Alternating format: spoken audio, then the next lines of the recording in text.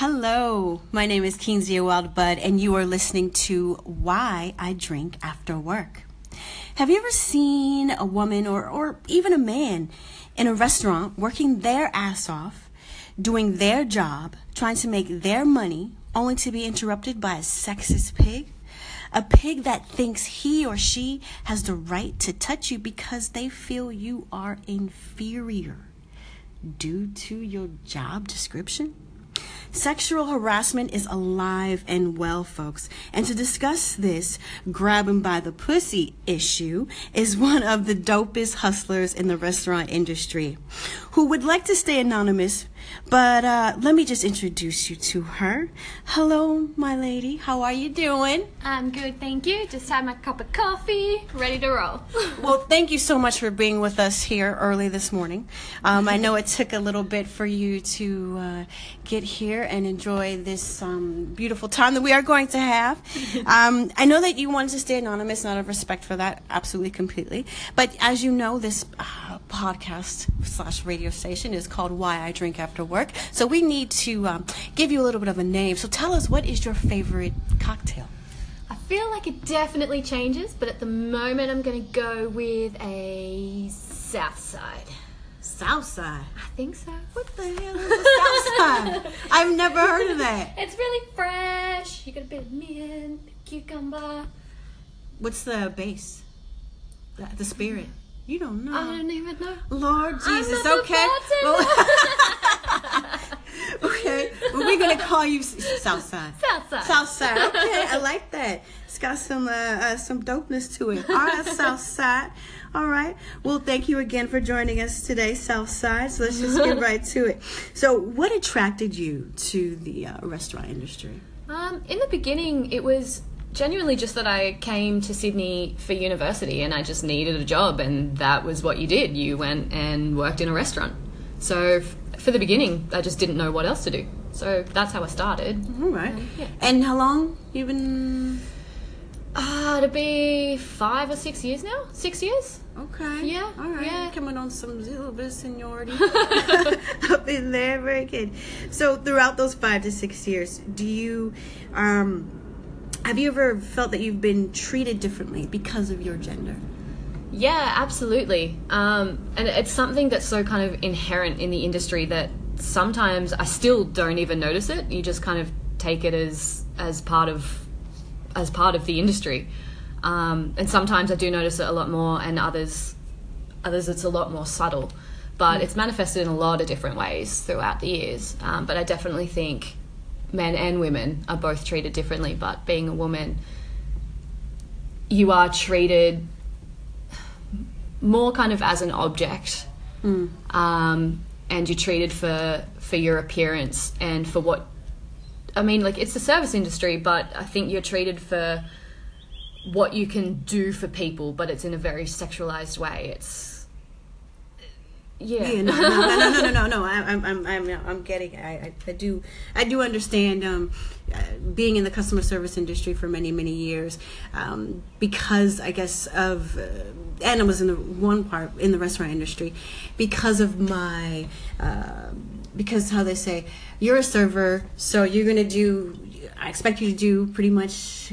I expect you to bend over backwards for me and do what I ask you to do. Plus, if you don't, I'm not going to tip you. Yeah, exactly. People kind of feel that they have this power over you, and that I think a lot of the time people forget that you're not just an object, and that people working in the service industry are their own people and have their own lives and are different people. They're not just clones of each other there, and all they do is come to work, serve you, and that's it. Mm-hmm. And so I think that's where people start to forget and just treat you that way. Have you felt that you've been treated differently because of your sexual orientation? Yeah, I think so as well. It's been more recently that's kind of happened.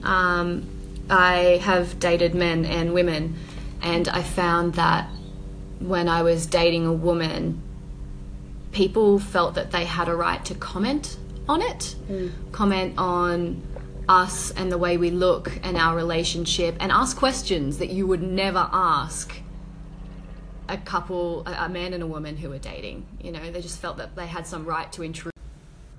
And those questions can somewhat, I guess you could say, kind of, yeah, they can be sexually harassing questions. Yeah, because they make you out, like, particularly I think when you're a woman dating a woman, it's such a sexualized thing to other people that your relationship to other people becomes something that they feel like they can have an opinion on, and that you're not just two people kind of sharing a connection. It's like you're two women who have sex, and that's exciting to them, and so they feel, for some reason, yeah, like they have a right to comment or to ask questions, or where it's not your private life, it's two women having sex, you know, like it's bizarre. It's bizarre, and I don't, you know, particularly when they're people that you know as well, and like you know me as a human being, you know that I'm in a relationship. I'm not,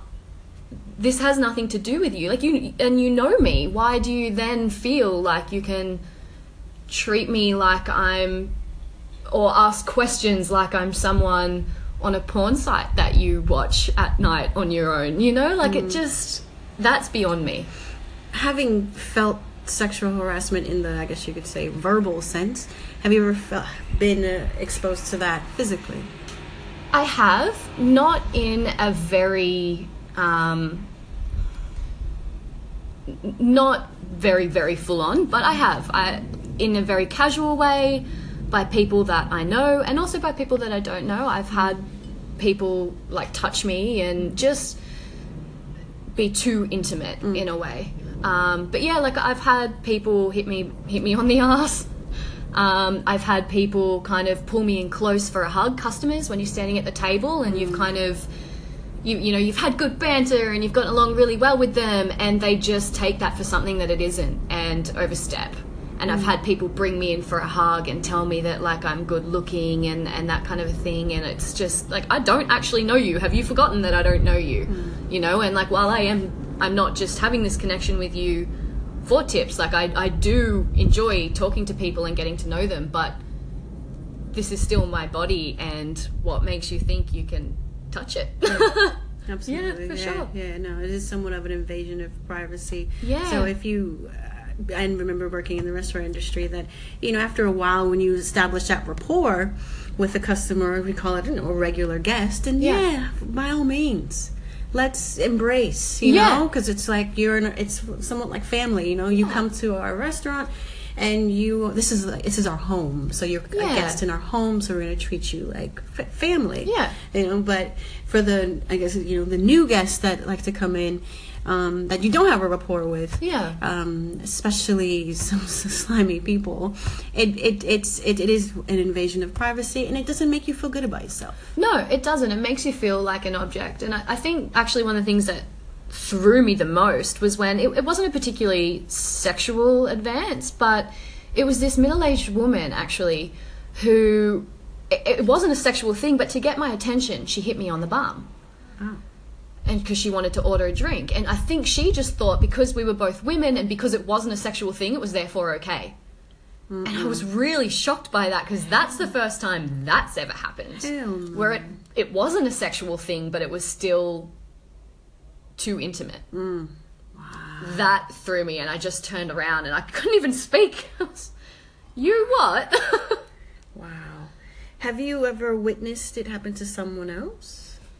Yeah, I have, in ways that are similar to the way that it's happened to me. You know, verbal, also physical, and it's just so inherent. You know, like I've seen people be told, and it's happened to me as well, dress this way because you're going to get better tips, or, you know, you're going to take that table because they're going to find you the most attractive, and even one of my old bosses would take girls to a table of his mates and be like, you know, look how attractive she is, or whatever. I was working with these two Swedish girls, and they were gorgeous. They were, and they like were really charismatic, and they were great, intelligent, interesting people. And he would use that and take them to tables and introduce them as these Swedes, and they were gorgeous, and look how great her ass is. Do you want to hit it? Wow. Yeah. That happened to a girl I was working with a couple of years ago. So what do you think makes people think it's okay? What are we saying in society that's like, yeah, it's all right, you can go ahead and, touch a person's bum, or, grab him by the pussy. You can, what is it that you think in the human psyche that makes us feel that we can do that? I think it's a combination of things, like, people view, it's awful and it's not true, but people view hospitality as not a legitimate career, or, it's for people who can't do something else, or people are just there because they have to be. And so therefore they're just immediately some form of inferior. And none of that is true, but I think that's just an inherent way of looking at hospitality. And because you are there in a service capacity, it's like, well, I'm above you. I can cross boundaries that I would never normally in public, or even some people they would in public. But like, and then I think particularly being a woman as well, you're predisposed. Yeah. In that, in a sense. I can see that this is it's so somewhat of a frustrating. sensitive and frustrating topic for you. Absolutely, I get it, and yes, I do understand. Yes, and even if and also too for everyone out there, even if you're not a woman, and even if you're a man, yeah, this is still a huge issue. Speaking of, there's been some cases where you've had people come out against. Now we have the whole Hollywood shit going on. There's a lot of gay men coming out about Kevin Spacey, about being sexually harassed by him, and so it's not just a male female issue. It's all across the board. And so, what are your feelings about the Me Too movement? I think. Because some men are coming out and saying that this is a complete and huge witch hunt. I think it has the capacity to be that. I do, in a way. I think that it can be taken out of perspective and become a witch hunt. But I think it is predominantly a bit of a game changer. I think that this is reflecting a genuine shift in culture where it is going to become not okay and not accepted and not kept quiet. But I do think that it has the capacity to be kind of a witch hunt in some ways, where maybe not that any form of sexual harassment is okay, absolutely not, but things can be taken or interpreted to be something that they're not for the sake of that witch hunt and of pulling someone up for something that in context it wasn't like that. Like, I've seen that happen as well. And it can be a fine line as well. I've seen, and this is a little bit veering off that topic, but for example, like, I'm a really flirty person. And so I've had to find that line working with people where if we're flirting, I'm flirty, they're flirty, and we're both okay with that, but then something happens that I'm not okay with and a line's being crossed, I do need to accept that, obviously, again, sexual harassment's not okay, but, I've participated in creating that environment where people have felt comfortable flirting with me. And I am genuinely okay with that. So therefore, it's not okay to backtrack and say, they were harassing me and I had nothing to do with it. And I think that's just an example, and it's an example of how it can be taken out of context to become a witch hunt. Yeah. No, I get it. Oh, good. I completely get it. I guess, just as a woman, as a young woman that you are, you have a lot more years ahead of you. Yeah. Hopefully. We all think I'm maybe a little older, but shit, I got 50 more years and everything. But my thing is, and so you've been a little bit through the ringer. You've gone through a lot of shit so far. And what advice would you give to someone, whether it's a man or a woman, that is being sexually harassed in the workplace, but just doesn't have the courage and just too scared to speak out?